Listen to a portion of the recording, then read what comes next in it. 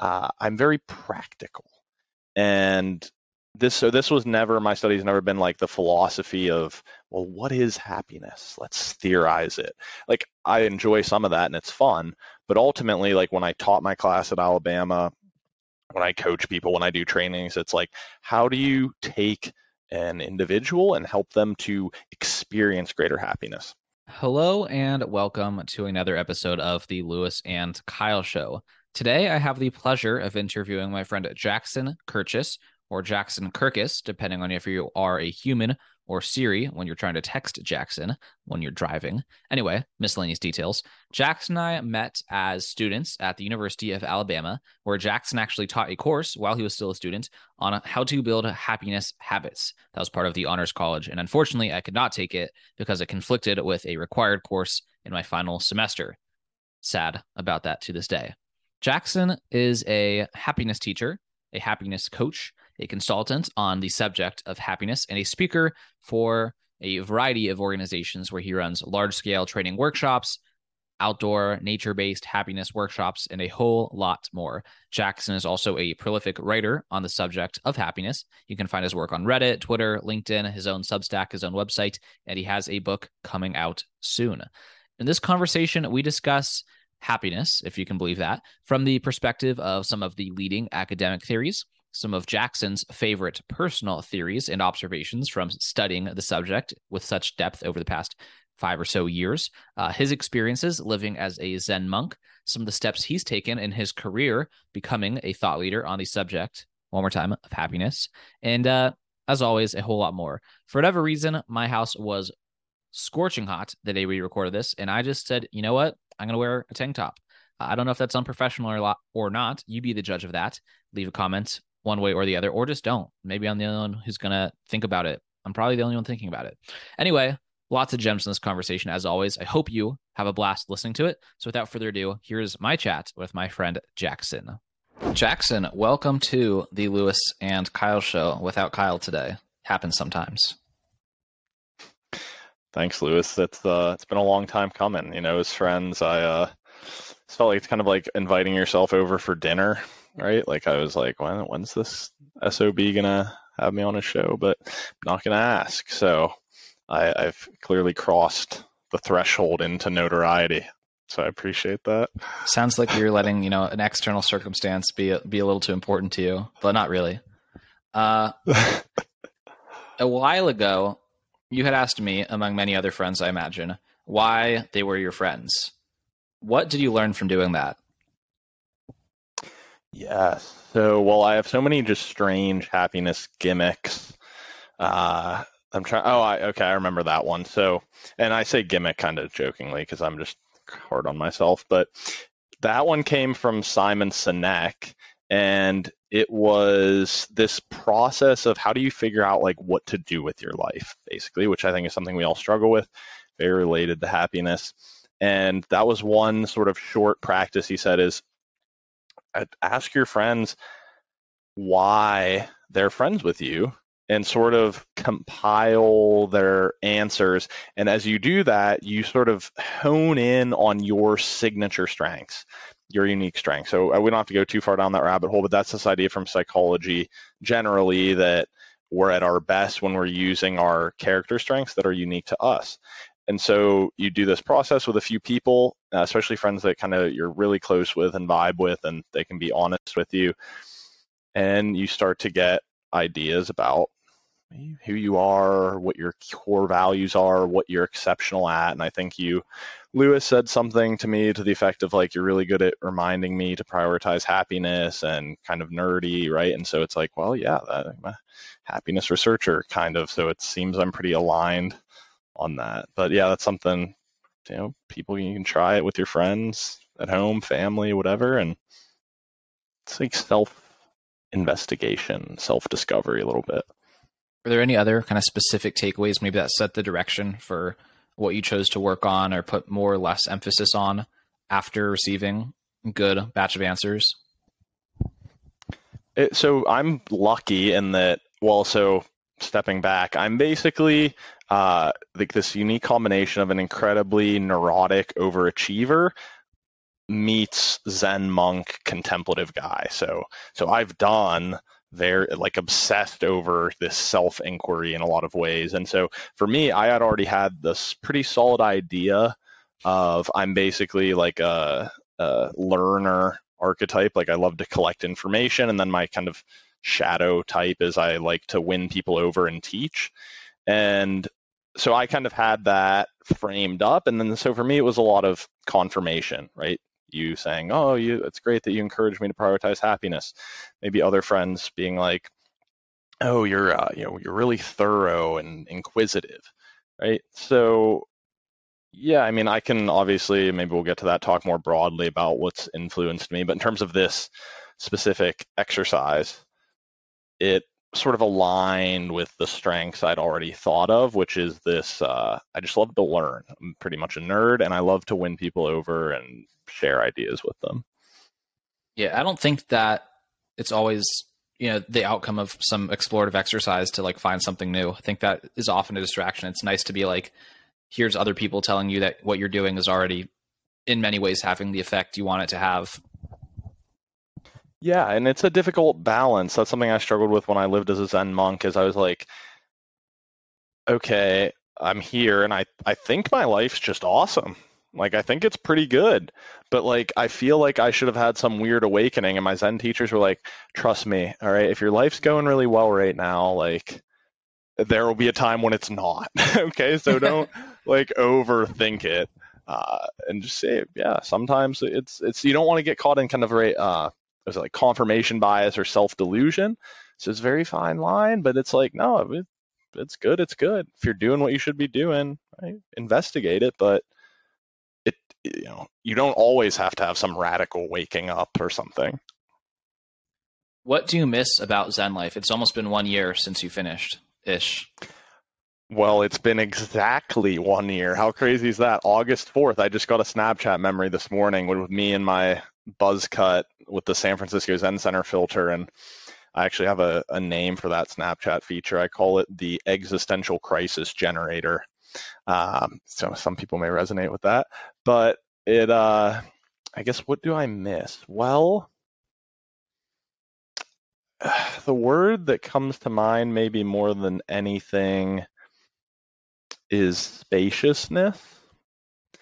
And that's obviously not referring to like physical space, but more so like the pace of your life. I think probably a lot of your listeners are pretty high achieving types, pretty intellectual. And I think the biggest thing I struggle with is sometimes I feel like I'm watching my life on like 1.2x speed. Like it's not like fast forward, I'm just, out of it, but it's like, hey, it's a little fast. As Zen centers, you might imagine, it's sort of maybe turned down to 0.8. And it's like this very single-minded, you're basically meditating all day, whether it's formal meditation or more working practice.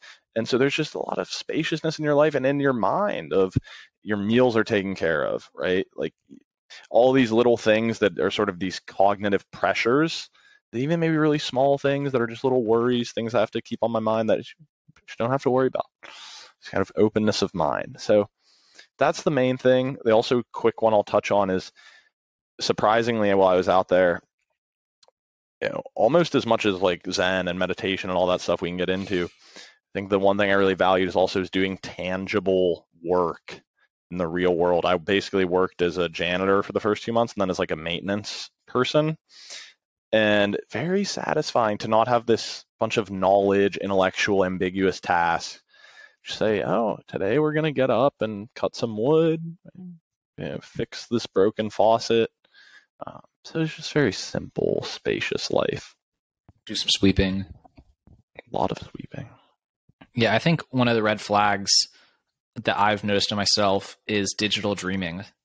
I think that's like such a sign that you're just way too digital in your life. Like if you're having dreams and like the dream is not about engaging with the physical world, and like in the dream you're on your computer or like you're interacting with the web browser or you're like reading a text conversation. I don't know if that happens to you, but for me that's a sign that, I don't know like the science of dreaming too well, but I think it's, some combination of remixing previous experiences, projecting future experiences, and obviously that's going to be a combination of your inputs.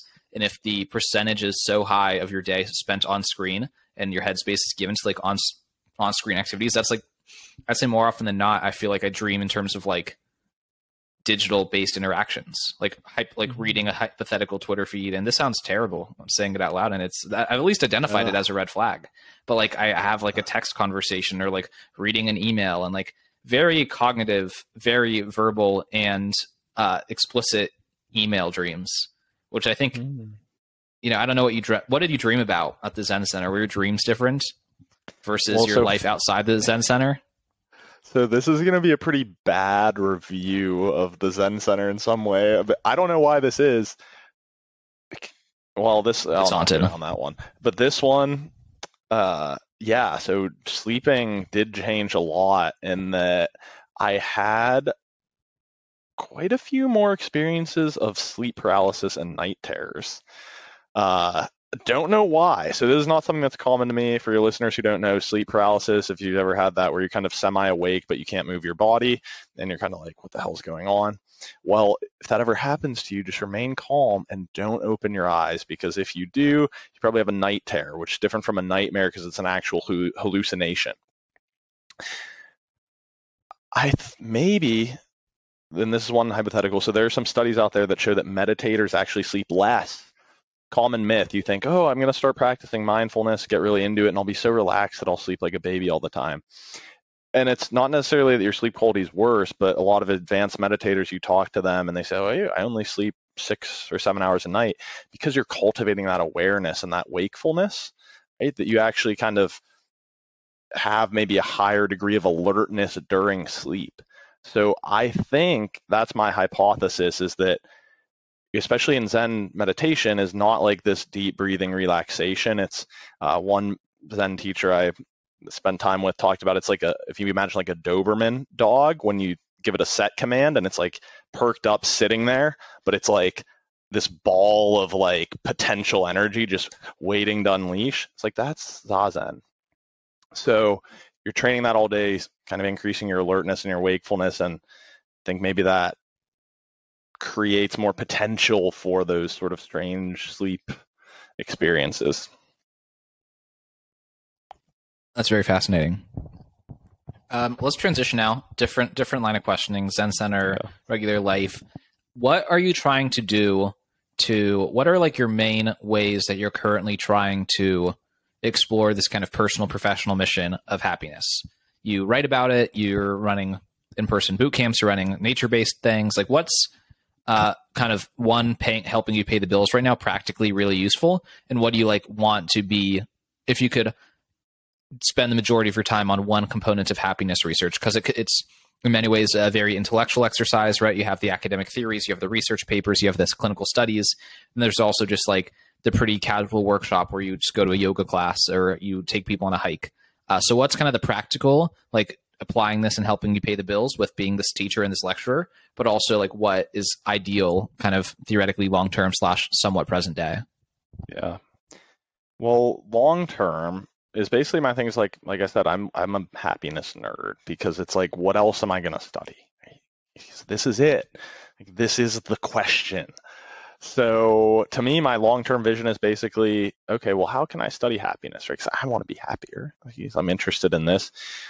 And it's sort of like along the way, I've realized like, shit, well, I'm going to have to help people if I want to make a living doing this, right? Like, very inconvenient. I can't just sit and read books all day. So the big picture is like, I want to be able to make a living teaching about happiness. And what's important with that is I'm very practical. And this was never, my study's never been like the philosophy of, well, what is happiness? Let's theorize it. Like, I enjoy some of that and it's fun, but ultimately, like when I taught my class at Alabama, when I coach people, when I do trainings, it's like, how do you take an individual and help them to experience greater happiness? And same thing for me. It's like, can you be the player or the coach, right? The coach is like the intellectual. He knows all the mechanics. The player is the one playing. Like, I want to experience happiness. So getting back to your question, that's kind of the big picture. But what I've been focusing on right now under this category of teaching is basically you have like kind of classes. So I will do, like you said, some sort of like workshops, a lot of things on like mindfulness with that. So I did offer a class through a yoga studio that was pretty popular. Then we have this sort of training and consulting bucket. So a lot of that's with businesses and organizations, because there's this whole kind of consensus now, and I think the mainstream starting to understand that, like, it sounds like common sense maybe, but particularly for knowledge workers, like they have to be happy in order to be effective and be productive. And so that's one example. Like you touched on, I'm working on a consulting project right now with a battalion of the US military. So doing sort of that training consulting. And then the final one is coaching. So I kind of think of it as, I often call it habits-based coaching, but it's sort of like executive coaching, maybe for people who aren't executives yet. These high-achieving intellectual types, maybe kind of our age, right? And it's like, how do you develop habits for a better work life? Right? And those are, I can touch on some stories with that, but it was basically, and you said writing and producing content and stuff, just general, my newsletter is, I think it's great. But yeah, so speaking, kind of training, consulting, and then the coaching. How did you kind of bootstrap those first couple of gigs? Because I think a lot of people have like an intellectual passion and don't really know where to take it profitably or for any amount of money. Yes. Well, how do you get the yoga studio to say, come, yeah, like you just pitch yourself and you just have a big smile. And they're like, you look happy. You probably know a thing or two. Let's just go for it. Yeah. Is it more complicated? It's not. I think that one of the big things I struggled with, and I think a lot of intelligent, dare I say I'm intelligent sometimes, people struggle with, is like you see a lot of complexity, and sometimes you take a very circuitous route, or you think of all these contingencies and things you can do, but it's like, what's the most linear path? I constantly try to remind myself that pretty much all of my happiness, success, when you think of like the practical side, has come from get in front of people and make them an offer. Get in front of people, make them an offer. I'll say it one more time for the folks listening. Get in front of people and make them an offer. So, and I have another specific thing for this, but yeah, so an example of that would be one of my friends. He's a younger guy, but he's really successful in sales, and so he has his own sales office. So I say, hey guys, Shane, can I come do an event there and speak to your team, and you just cover my travel, right? A few $100s, and you go out there and do your talk, your pitch, and that's how I got one of my first coaching clients. Yoga studio one, and another. So this is kind of a related note. I think leveraging like second or third degree kind of loose ties can be valuable. So this was a yoga studio that I started going to in January. I went for a couple of months just going, and talking to the instructor one day, I was like, yeah, well, I lived as a Zen monk. I study happiness. And she's like, oh my God, you got to do something here. So she basically pitched me, right? And then we just charged people at the door. So that's the basic offer. But then, Lewis, what I want to do is share a more particular strategy I use, the accelerator idea, right? You remember that?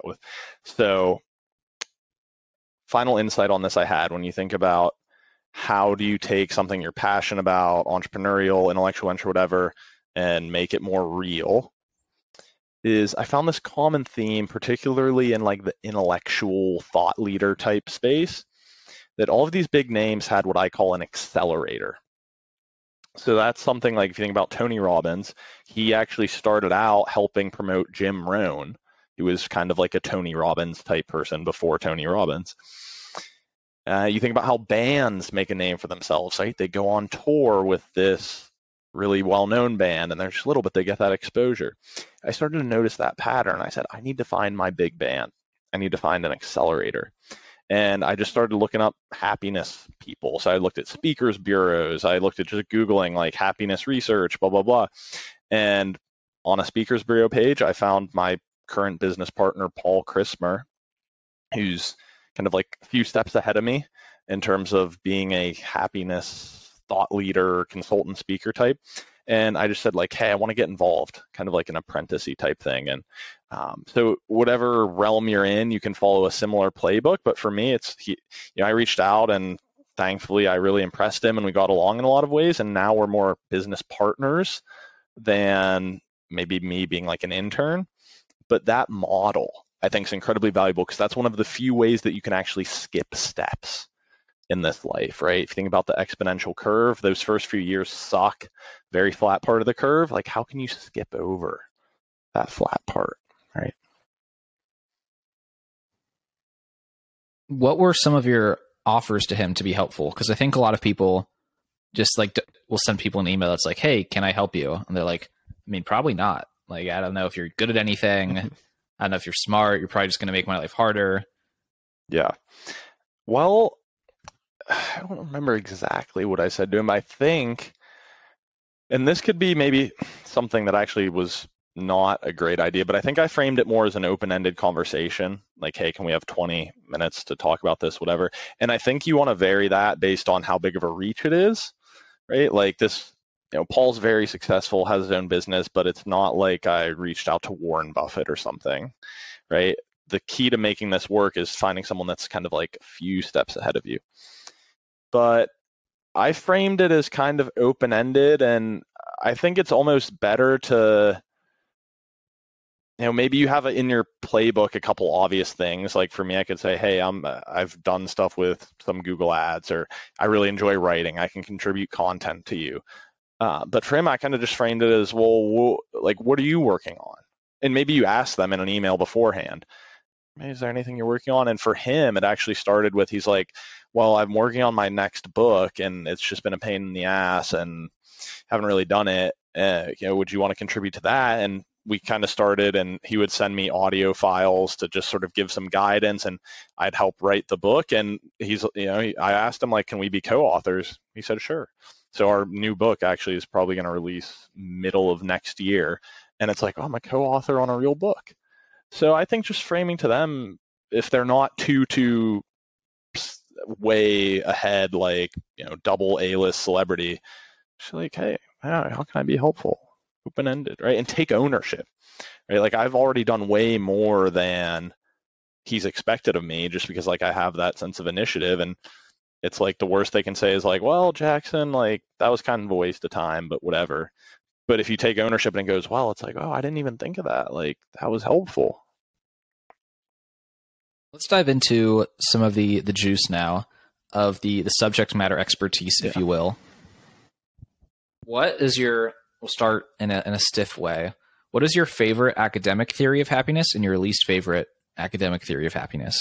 My favorite, can I say my own, or would that, it's been in research conferences. We'll start there. Well, mine is heavily inspired by several major academic theories. So, and it's a lot better digested visually, but I'll do my best to sort of explain some of the big theories that shaped it. So you start with this theory of Daniel Kahneman, actually. And he says that and if I'm kind of like trudging through this too slowly, Lewis, feel free to speed me up because I'm a nerd. So you have Kahneman. This is where I start my theory, right? So I start with Kahneman. He says, our approach to happiness often as theorists is fundamentally flawed because we tend to just say, like, how happy are you? But there's really two modes of happiness. I think about how happy am I in my life versus how happy am I with my life. And it turns out those two things are actually quite different, the sort of hedonic experiential happiness and then the reflective happiness. And one way to think about that is, let's say you go on a date and you have a great time for 3 hours, the date's going super well, you're totally in love, amazing positive emotions, and at the very end, like, you say something awkward and maybe you get in a little fight or whatever. So you're experiencing happiness, had basically, let's say, 3 hours of happiness, but your reflective happiness remembers the whole thing is bad. Okay, so you have these sort of two modes. So that's the first distinction I make. And, I picture it as like there's an individual, right, split in two. What happens, the experiential side that really matters? Well, that's basically You have things like relationships, the experience of positive emotion. So doing things you enjoy, right? It can be exercise.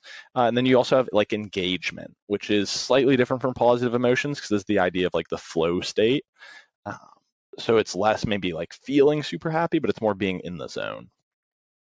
Then on the reflective side, uh, what matters, kind of stepping back, thinking about your life. That's where you have more, I think, like meaning, sense of purpose, and then growth or a sense of progress that really matter more than anything. So you've got those two sides, but that's not all. There's kind of the foundation below those, which I would call just your basic needs, right? Your kind of physiological, social needs, right? Like you got to feel safe, you got to have enough money to survive, you got to have all that. So there's sort of those basic needs as the foundation, right? But then you have that sort of picture, right? A foundation, then your two halves of yourself. Okay. So what does that tell you to, how do you use that in like what do you do with that theory as a person who just listened to you? Besides like try to do more things and have purpose and do more things that bring about positive emotion. Like what do you tell people from that?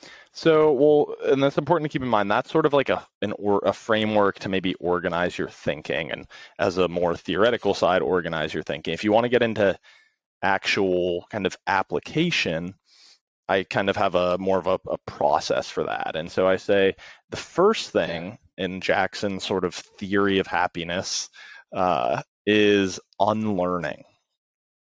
And so that's this idea. There's a story of a professor who went to visit a Zen master, and they sit down and he wants to learn from him. And so the Zen master starts pouring him a cup of tea, and he just keeps pouring and pouring, and tea spilling over the sides, all over, running down the table, hot tea, everywhere. And the professor's like, what are you doing? And he's like, this is your mind, okay? Your cup is already full.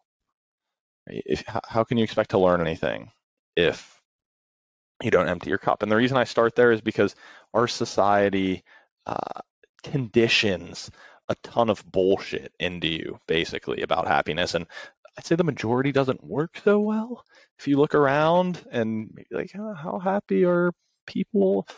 Hey, maybe it's not the best. So you got to unlearn. Then it's a matter, I'd say, of changing your sort of orientation towards happiness, like understanding that it is something that you can improve through study and practice.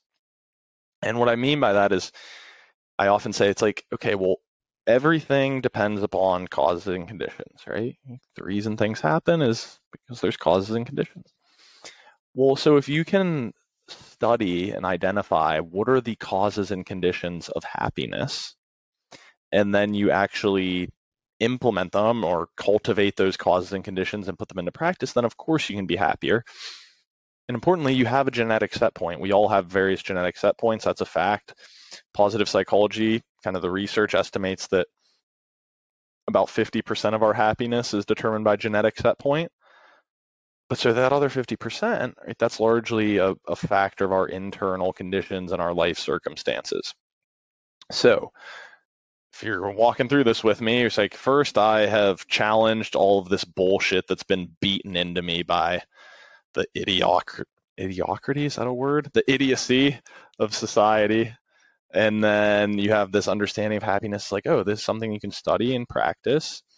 And then the last step of this, right, is kind of where my little model and theory I met meets implementation, the rubber meets the road, is you have to understand some of the science of how to get yourself to do things, which is like where my habits whole that thread comes in. Is Laurie Santos, really famous happiness researcher at Yale, talks about the G.I. Joe fallacy. So G.I. Joe, the old cartoon, always said, knowing is half the battle. She's like, well, it's not. There's a huge gap between how do we know something, so how do we take that little theory I sketched, and I had it there because I was following or structuring my own thoughts. How do we take that theory and then actually turn it into implementation, right? How we cross that gap from knowing to doing. And that's kind of habit, behavioral psychology, right? So you can look in each of these buckets that I mentioned earlier. So experiential happiness, spending time with people I love, right? So how do I get better relationships? You can look at the reflective one, progress, right? And you can start to think, well, like, how can I engineer, and I use that word specifically, how can I engineer changes in my life, changes in my habits, changes in my circumstances that support improvements in each of those categories, like relationship, meaning, progress, physical health, all those things. Let's get specific here. Either yourself, in your own life, or coaching and clients, what are some high ROI recent, let's say past 2 to 3 years, like engineered practices, engineered shifts, engineered unlearnings that have been especially rewarding? Yeah, great question. Well, if I think about, I mean, the unlearning is almost one thing, because it's just like once you start to question where your beliefs come from, it's sort of like, oh, these are it's like a kind of a house of cards or something, or like a cloud, right? A cloud, it looks solid, then you touch it and it's just mist. It's like, oh, these are all just conditioned assumptions and narratives that I've been told by my parents, by observations. I mean, so once you kind of just crack that little shell, right, it all just goes, and then you can start to build from the ground up. It's like, well, what do I want out of my life? So that's, it's like the seed oils. It's like the seed oils, which, they're bullshit. Another one of society's bullshit little stories. So, because once you see that little, you become the habit is reading ingredient labels and asking what's in things. Because it's the habit of interrogating previously uninterrogated aspects of your life. Yep. Is the habit. Yeah. So you have that, but then I guess thinking something about maybe a little more granular, I think a big one is, I would say, like awareness. Okay, so big foundational skill in my picture of happiness is kind of mind training. And this goes back to what I was saying about causes and conditions, right? It's like you have to understand that your mind creates the universe. It sounds a little out there, but it's true, right? I mean, your mind is what filters your experience of reality. There's another little Zen story about two monks arguing, and one says, oh, the wind is moving. And the other says, no, the flag is moving. And the Zen master says, it's your mind that moves. So our kind of state of mind is what's filtering, determining our experience of reality. So you want to cultivate mindfulness, awareness, which is basically your ability to pay attention to the present moment, to be in tune with what's going on in your internal experience. And that's a foundational skill for a lot of these other things, like changing habits or having better relationships. But you say, okay, I'm going to get into mind training, cultivating awareness. Well, okay, how do I systemize and engineer a habit for that? Okay, well, I'm going to start with a very small daily meditation ritual. So I'm going to do it at this time, like first thing in my morning. I'm going to insert it into my morning routine, right? So I know every day I get out of bed, use the bathroom, brush my teeth, and then usually I'll go turn on my coffee maker. Maybe in between brushing my teeth and turning on my coffee maker, you can insert a 20-minute meditation. Okay? And then you have your little checklist you can use to keep track of it.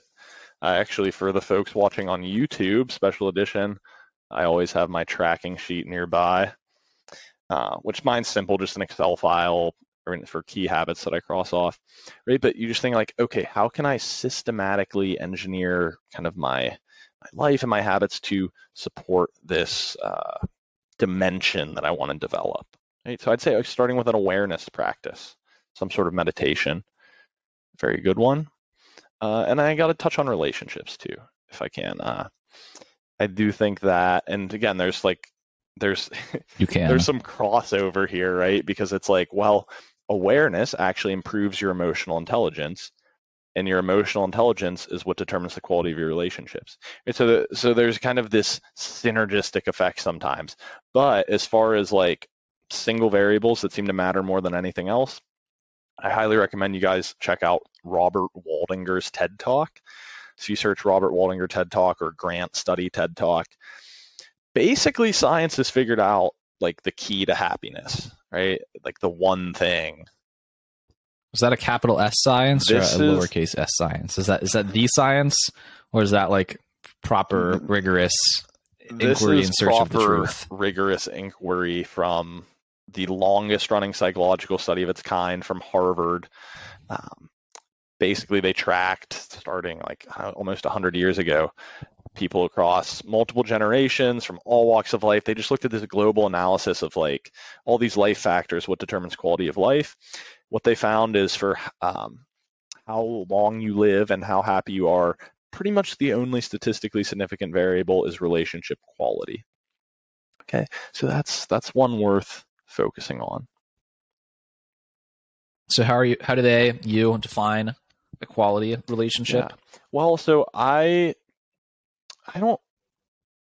Just gonna quiz you on the full TED Talk. I don't know that they even. What color font does he use in the slides? No jokes on you. There are no slides. I don't know that he explained it in the TED Talk. I know, important distinction, it's not quantity necessarily, so it's not being a huge extrovert, and it's not about it's not just romantic or something. Like, it's not just having a wife, it's like overall having a small group that you're very intimate with. And now I tend to think, there's another quote I said from I think this was from like a famous Supreme Court case, and they were trying to define what is pornography. And the guy says, I don't know how to define pornography, but I know it when I see it. I know it when I see it. I mean, I think that's what quality relationships, right? Like, I don't need to, what the hell am I going to define with it, right? Like, it's pretty obvious. It was Amos Tversky and Daniel Kahneman's relationship. That was a quality relationship. It's a quality relationship. Yes, it is.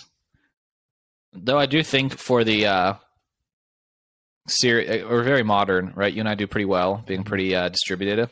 But I do think that a very important variable, this is me conjecturing, is the human in-person aspect of strong social relationship ties. I think that's like pretty key.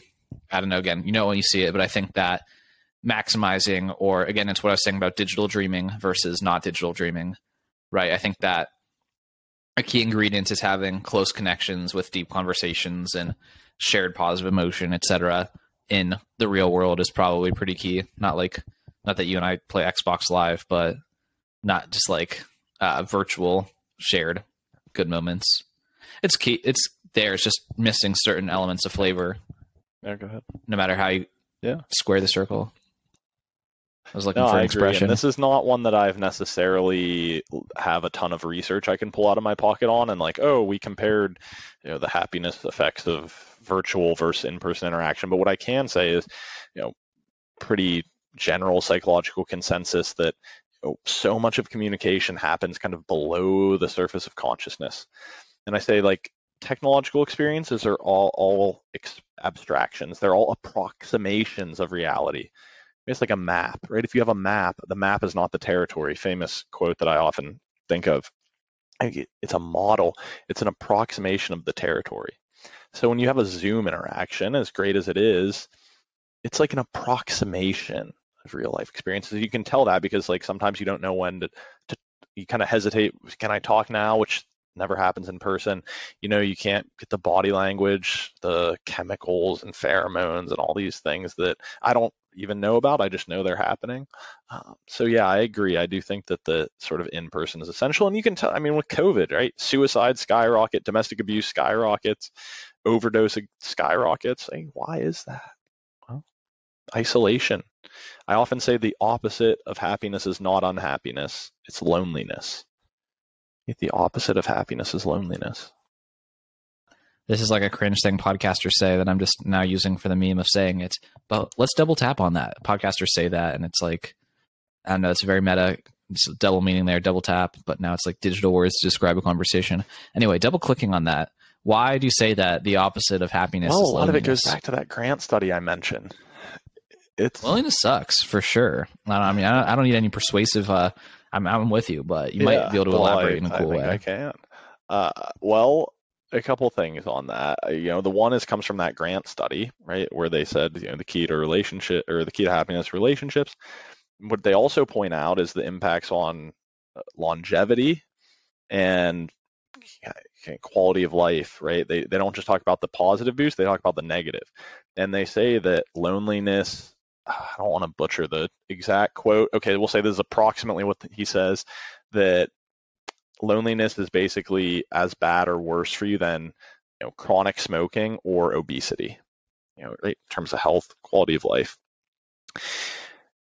So lonely, there's kind of that side of it. I think there's also something to think about from the evolutionary psychology perspective, which is, yeah, if you're like alone in nature, not connected to your tribe, you're going to die, right? So there's this deep yearning. Jonathan Haidt has a pretty interesting talk on this where he talks about humans are part ape, but also part ant. And he's getting at this sort of multi-level competition that influenced our evolution. So we are evolved to prioritize our own needs and the needs of our family, right? Because that's sort of our base unit.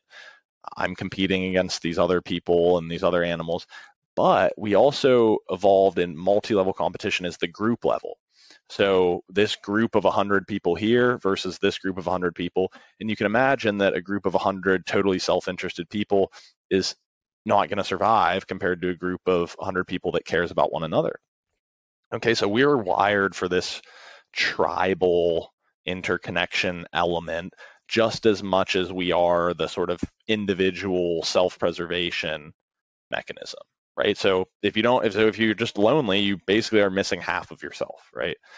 That waxed very unscientific at the end, but I think everyone will get what I'm saying. Yeah, it came full circle. One point I was thinking of that I may or may not have been trying to hold on to not forget at the expense of internalizing everything you just said, which sometimes happens, but guess what? I recorded this.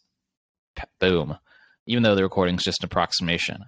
But with your original theory from Danny K, and Zoom relationships, maybe you can turn this into a Substack, maybe I can. But I think that our relationship, for example, right, the in-person, it's very much like the date in terms of like the time we're on the phone virtually or on Zoom or on whatever else or texting, that is in that moment experiencing positive emotion. It's enjoyable. There's good banter, we're having fun, we're learning, we're in a flow, whatever. But then it's not that there's an awkward ending, but there is an awkward ending and it's like, zap, you just disappeared. Like you were never here. And so basically I think that in the metaverse relationships, if we go for metaverse from like an academic definition of like, not like Facebook's metaverse, just like meaningful interactions happening across space and time and powered by the internet. But the in the moments is actually quite good and engaging and thorough and fulfilling, but the reflective happiness is very, very weak for, like, I don't feel like I have very many friends when I reflect on 90% of my interactions this week were with my distributed friends, right? It might've been 20 people and they might've been great conversations, but it doesn't feel like I have a strong social life reflectively from that, even though in the flow of each of those conversations, I was experiencing a lot of positive emotion. That's how I would maybe characterize the downfall of an overweighted, distributed social circle in terms of happiness studies. I mean, I think I could see that on some level. And I mean, I also think, again, this is sort of beyond my pay grade, so to speak, but it's also to me a question of like, maybe how much chemicals or we'll say like neurophysiological stimulation are you missing out on, right? Maybe if I were to just fly out there for this podcast for 2 hours and fly home, like, is it, maybe it's that reflective side, but it's maybe also just like, I don't know, you're got more of some sort of neurochemical boost. I don't really know, but also maybe it's the framing, right? Because we're talking about reflective side here, it's a lot more cognitive, right? And sort of thinking, how do I think? But maybe this is a potential reframe too, where you say like, well, no, I mean, time with my distributed friends is real time, right? To the extent that's possible to reframe that way. But yeah. Very interesting things. You've published a lot of pieces of content. Some have gained more popularity than others, which is true for all people who create content, except for people who've only published one piece of content. All of their content is at one level of popularity in that world. What Reddit post popped off the most, and what was it about, and why do you think that one resonated? The one that popped off the most is my dog walker story, which is maybe one of my enlightenment experiences. So remind me to get to the why after. But I was driving home from class down in Alabama. I just bought a brand new used convertible. A lot of fun. Highly recommend for happiness. Mazda Miata, early 2000s, very cheap. So anyway, I pull into the side street by my house just as this guy is stepping out with his dog. And I kind of had to slam on the brakes. He jumped back, and we both kind of locked eyes in that mutual sort of like, oh, what are you doing? And so he starts like mouthing shit to me, like, oh, what are you, like, what, throws his hands up. And so I start mouthing. Next thing you know, I just whip open my door, start out after him, walking towards him. And just as he turns around, all of a sudden I sort of just have, not even me consciously, I just hear myself say like, hey, that was my bad. And we're both just kind of caught like, wait, what?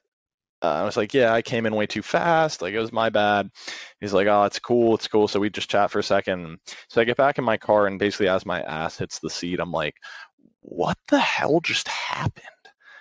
What was that? And I kind of realized like, oh, that's the mind training. I've taught myself to be a good dog, basically. That's what psychology is. It's like years and years of reflecting on mindful awareness, but also the sort of social skills of like, how do I want to interact with people? Years and years of my habits kind of wearing away at me. You get that kind of aha, where you like a lot of days, like day to day, moment to moment, like you don't necessarily feel how much you're changing, but then something in your life happens, you're like, oh my God, I'm a totally different person, right? That's why it's awakening, awareness, aha moment. Whoa. Okay. So that's probably the biggest story I've shared, just sharing that experience. And a lot of people rightfully on Reddit were like, dude, this freaking guy just almost killed someone. Like, why are we giving him clout for but it's like, I admitted I'm a dumbass, like, right? Like, that's the whole part of the story. Like, yeah, I should have been more careful. But anyway, so that's the story as to why it blew up. Wait, so is the moral that you think the mindfulness helped you de-escalate because you would have in the past been like aggressive? Yeah. Kind of so like the dichotomy. Kind of tying that all together. So yeah, I mean, it's just the way, I think one of the key lessons there is how progress occurs in self-development, meditation, whatever you want to call it, just general life change is kind of, I've heard this, it's like falling asleep, right? You pretend to do it until it actually happens, and it kind of happens slowly, then all at once, right? So that's how you can relate to progress. And it also relates to, just the importance of kind of mind training, right? So you like, imagine if I hadn't had this background in this training, where does that path take me in life? Well, we get in a fight, he probably kicks my ass, maybe I get eaten by a dog, or I go to jail. Dog bites you. Right? And instead it's like this nice little story. And so key takeaways there: how does progress happen? And then the importance of kind of mindful habits. As for the why, strategically. And why it became popular. Yes, as for why. I've found that rather short, pithy aha life stories from your personal experience that have like a very tangible aha moment is what people love, right? So it helps if you have maybe like a catchy one-line thing that summarizes it. Like my hook for that, I think, was I almost killed someone walking their dog, and I realized that meditation works. It's like, how can you not read that? So there's the hook, and then the short, fun kind of personal life lesson to the extent that you can share that you're a dumbass. I think people like that. And just kind of making it be like raw and authentic. It's just what happened, man. And this is the life lesson here. People want to be entertained more than educated, but if you can slide in some education, right, that's nice. What is the concept of Kentucky windage? That's a good one. I think. But I think that actually came up just in a conversation with my buddies in the military. Why were we talking about this? Oh, I think I was talking about how, so one of these life practices I have, again, being very neurotic, is I do a weekly sort of life debrief where I just say, like, what's a short status report? What am I thinking about? What am I working on? What are patterns I noticed? So it might be something like, oh, I ran a little too hot this week, was thinking about this, right? Like in a pretty good spot, but here are a couple things I want to work on.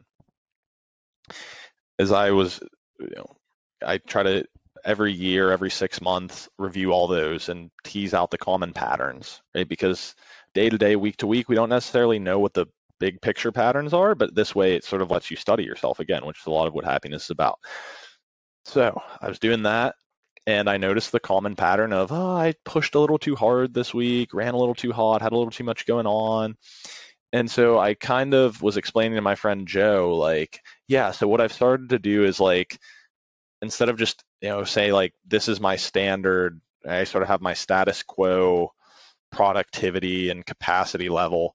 I'm like, can I just aim like 20% lower or something?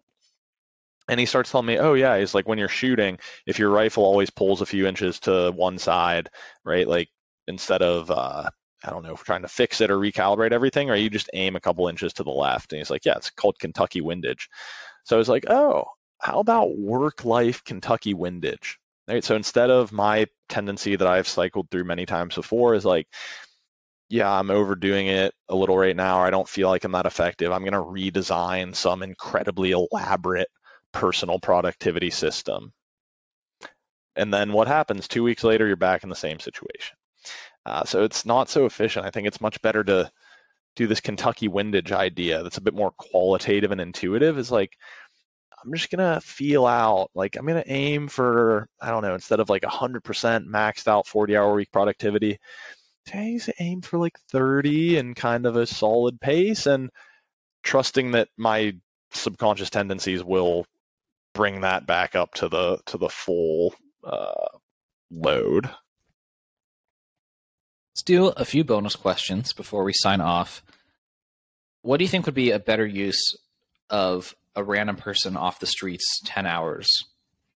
10 hours of reading Michael Singer books, or 10 hours Can of I just say mindfulness 5 and practice? 5 or 3 and 7 or something? You just said it. I mean, that really is it though, but because that's a I guess you can. Yeah, say 3 hours reading okay, Michael Singer, yeah. Untethered Soul, and then first, and then 7 hours of practice, right? Because I do think that's an often overlooked thing. And like the Zen tradition is all about just sit, just meditate. But you need to have, I think, sort of some of the conceptual framework, right, that just accelerates this journey of introspection. It's like, just go to the gym for 10 hours. No instruction. Just go to the gym, look around, try stuff. Versus like, here's Bowtied Chad Ox from Twitter. He's a pretty elite fitness influencer. He has an Anon account. And I'll give you a framework. Okay, I like that. What's the key lesson, the 30-second version of Michael Singer? Well, there's a lot of like kind of individual gems in there. But I'd say the big one is de-identifying with your small self. And what I mean by that is this little character we have of like Jackson, this person who does these things and acts a certain way and dresses a certain way and has all these characteristics, getting in touch with just pure awareness. Below the thought stream, below the sort of stories, below all that is just this pure awareness. It's kind of like the night sky, right? Just emptiness. You have thoughts, shooting star, boom, right? So I think the key lesson is just de-identifying with this sort of ego.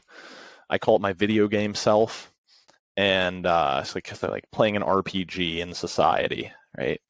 That's not you. You is just awareness, the witness that's experiencing your thoughts and your emotions and all these different phenomena. It's just pure consciousness. All right? Get in touch with that. I like that. I'm gonna really butcher this meme, but there's a meme that was like two people. It's kind of like the Wojak universe, like the Yes Chad and like the, I don't know, Soy Man characters that are kind of with the meme artist kind of projecting their belief about like the more ideal way of acting, the soy being the less ideal and the yes Chad being the ideal. And I feel like explaining memes sometimes destroys memes. But anyway, it was like the recent picture of like there's like some space picture that was really cool and recent, and the soy man is like looking at it and being like, wow, the astronomy is really cool and advanced. And then the yes chat is like, I'm the waking universe looking at itself. And I feel like that was more, your answer is more of the second there. That's like, yeah, this kind of like science and progress and stuff is like this very intellectual worldview of like, you know, you as the video game character accumulating experience, leveling up status, getting a larger house and like a bigger badge, and like again all the video game attributes and my speed and my strength accelerating, versus the you that's just like, I am the night sky, we are the same. I don't know where I'm going with that. This stuff's kind of it's fascinating, and we don't have like reason to not see it as true. I don't know if I had a point there. Just that was a meme that was reminded of the universe experiencing itself is often the essential teaching I do to explain this in my seminars and things. But I mean, what else could you be? What else are you? You can intellectualize it too and think like, well, yeah, I am the experience experiencing itself. Yeah. I think it's what you said about shooting stars, right? Like comparing, because like, you know, where is the origin of thought in my own mind, right? Like that kind of just base awareness and just watching things happen and, you know, being the witness to a shooting star, and like the similarities and kind of like the fractal similarities, right? Between like, you know, the brain and the universe, etc. But like the shooting star analogy with just a random thought that you're observing, I thought that was kind of probably what sprung the idea and the connection to the meme. And obviously, almost certain it was a carnivore Aurelius meme, if we're being honest on the podcast today, which we always strive to be. Let's go one more author. What is like your favorite lesson from we're just gonna we'll butcher the name, but Frijok Capra. So, oh man, yeah. And a book title to go with it once you name the idea. So, we'll say book-wise, if you're into more of the Eastern stuff, you can go Tao of Physics. If you're into more just general biology and just sort of like what is the meaning of life and stuff, Web of Life or Systems View of Life. To me, his more of the fundamental lesson there is just a reframe of viewing everything, life, reality, whatever, in terms of systems. Right? Systems View of Life, that's like his magnum opus. And what that means is simply saying like, we've been in the West particularly fixated on kind of like structure and matter is how we view things, right? These fundamental building blocks, right? And you analyze, you dissect, you break things down. You think about like, you know, growth and kind of quantitative side of life. It's like the whole other dimension opposite of that is, instead of kind of matter and structure, you have kind of pattern and process. And you think about like the more kind of qualitative, and instead of it's like the frequency, vibration, and analyzing things, right, how do things work at the level of the system, right? Because if you chop up a human being into a bunch of parts, it's no longer a human being, right? There are certain properties that emerge at the level of the system. Okay, so just a fundamental shift in terms of viewing everything more through that lens, right? The world, the economy, the everything. And what you find is it's the essence of reality is that this is all one interconnected causal mesh, right? And that the essence of life and experience is all process and pattern. And you can apply this to economics, you apply it to life, biology, physics, whatever. Yes. That's a really interesting mental model for sure. I've brought this up in pieces, no pun intended, on the podcast many times, kind of like this overall intellectual interest in kind of, I would call them non-linearities, but also like inequalities and comparisons that sound equal at like a juvenile level of analysis. Right. So like a book, this is kind of the same analogy, right? But like if you took a book and you shredded it in like 1,000 pieces, and then like put those pieces together in the wrong way, like you still have the same source material, but it's no longer the same thing. Or kind of again with like, this is kind of the term in like probability. That's not the same term, but it's like, again, kind of all attacking similar concepts. It's like ergodicity, right? That's like Russian roulette. One person playing Russian roulette 6 times has a very different set of outcomes than 6 people playing Russian roulette once, even though like it's Russian roulette being played 6 times. So like you're finding like what that level of specificity is required, right? Or it's also very true of like drugs and dosages, right? Like 100 cups of coffee in one day is very different than 1 cup of coffee per day for 100 days. But if you zoom out and like choose to just summarize it as, both people had 100 cups of coffee in 100 days, that's true. But like the outcomes are very different. So it's like where you have to be specific and like what level of detail is significant for like the specific, I guess you could call it outcome or phenomenon to be present. But that's a really key model, I think. That's pretty interesting in terms of, because it's like if you just disassemble a human, then they're no longer a human, right? They're just the sum of the parts. And again, that's what the frame of like systems thinking teaches you, is like at what point is something just a part, or when is the sum of the parts greater and complexity than guess what, to tie this all together, guess what else is an emergent property? So, I like that. Can you guess? Happiness. Happiness emerges at the level of the system. How do all of the areas of your life fit together, right? If you just focus on your relationships, or you just focus on one dimension, right? It's sort of this, there's sometimes they model out this wheel with different spokes, right? You have this wheel of different spokes, and it's like this one's low, and if they're not even, the wheel doesn't spin right? But happiness is an emergent property when all the areas of your life are in this right sort of harmony, and it's unique to you. And if you totally dissect, any component of your life, right, this systemic happiness, it disappears. That was banger. That was a banger way to tie it all together and close it out. Jackson, where should people continue to learn from you if they're so inclined? Maybe they happen to live in the right part of the country to attend an in-person learning session. Maybe they don't. Most likely they don't, because that's just how probability works. Where I've are the calls to action for interested listeners? The first one would be, I guess, a little more general, we'll say, studyhappiness.blog. That's my Substack, where I put kind of a usually monthly kind of newsletter that's just some insights or quick lessons, and then one random share that's me going in depth on some vaguely happiness related topic. We can link to one of my favorite posts from that, Lewis. And then the other one, if you want to be a little bit more involved, is happinessmajor.com/coaching. So again, this is kind of and it's, exactly. And you can go there and get in front of people and making an offer. Just a short thing on why we should work together, because I don't basically want to work with idiots.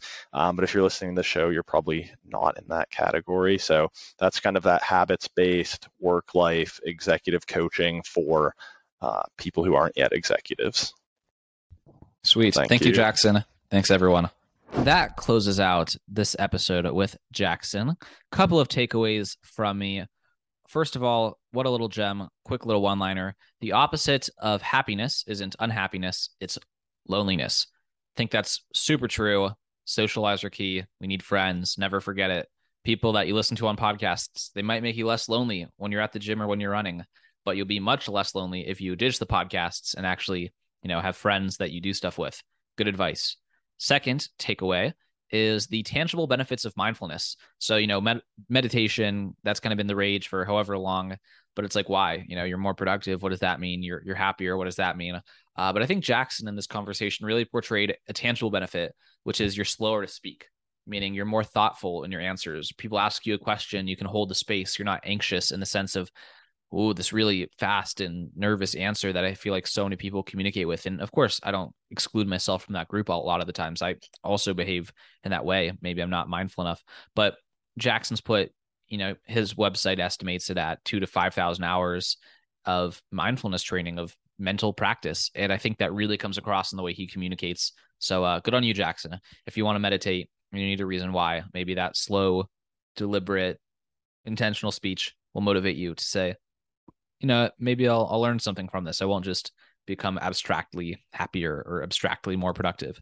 Third takeaway is Jackson's advice for business. Really simple stuff. Get in front of people and make offers. He said it 3 or 4 times in a row. I just said it once. So that's 6 times in the podcast, because maybe there was another time that we said it that I'm forgetting about. Just budgeting, rounding errors here. I really like that. Everyone overcomplicates it. He's like, I wanted to talk about this, and I have friends who do things and have access to groups of people, which I think we could all find ways to find people who meet that criteria and something we want to do, and just make an offer and see if people take it and use their feedback. If they say you're not qualified, if they say you're too expensive, if they say whatever they say, that's kind of something for you to go and work on to figure out how to get qualified and continuously iterate, as we say, and hopefully start closing those offers and becoming, like Jackson, an expert in your own category, if that is what you want to do. That's everything from me for this episode of the Lewis and Kyle Show. If you enjoyed it, I hope that you subscribe. It's pretty easy to subscribe. Just press the subscribe button. And if you do that, you'll be the first to know about our next episode, which at the pace we're going should be roughly 1 week from now. DMs are always open if you have feedback. Otherwise, we will see you then. Bye-bye.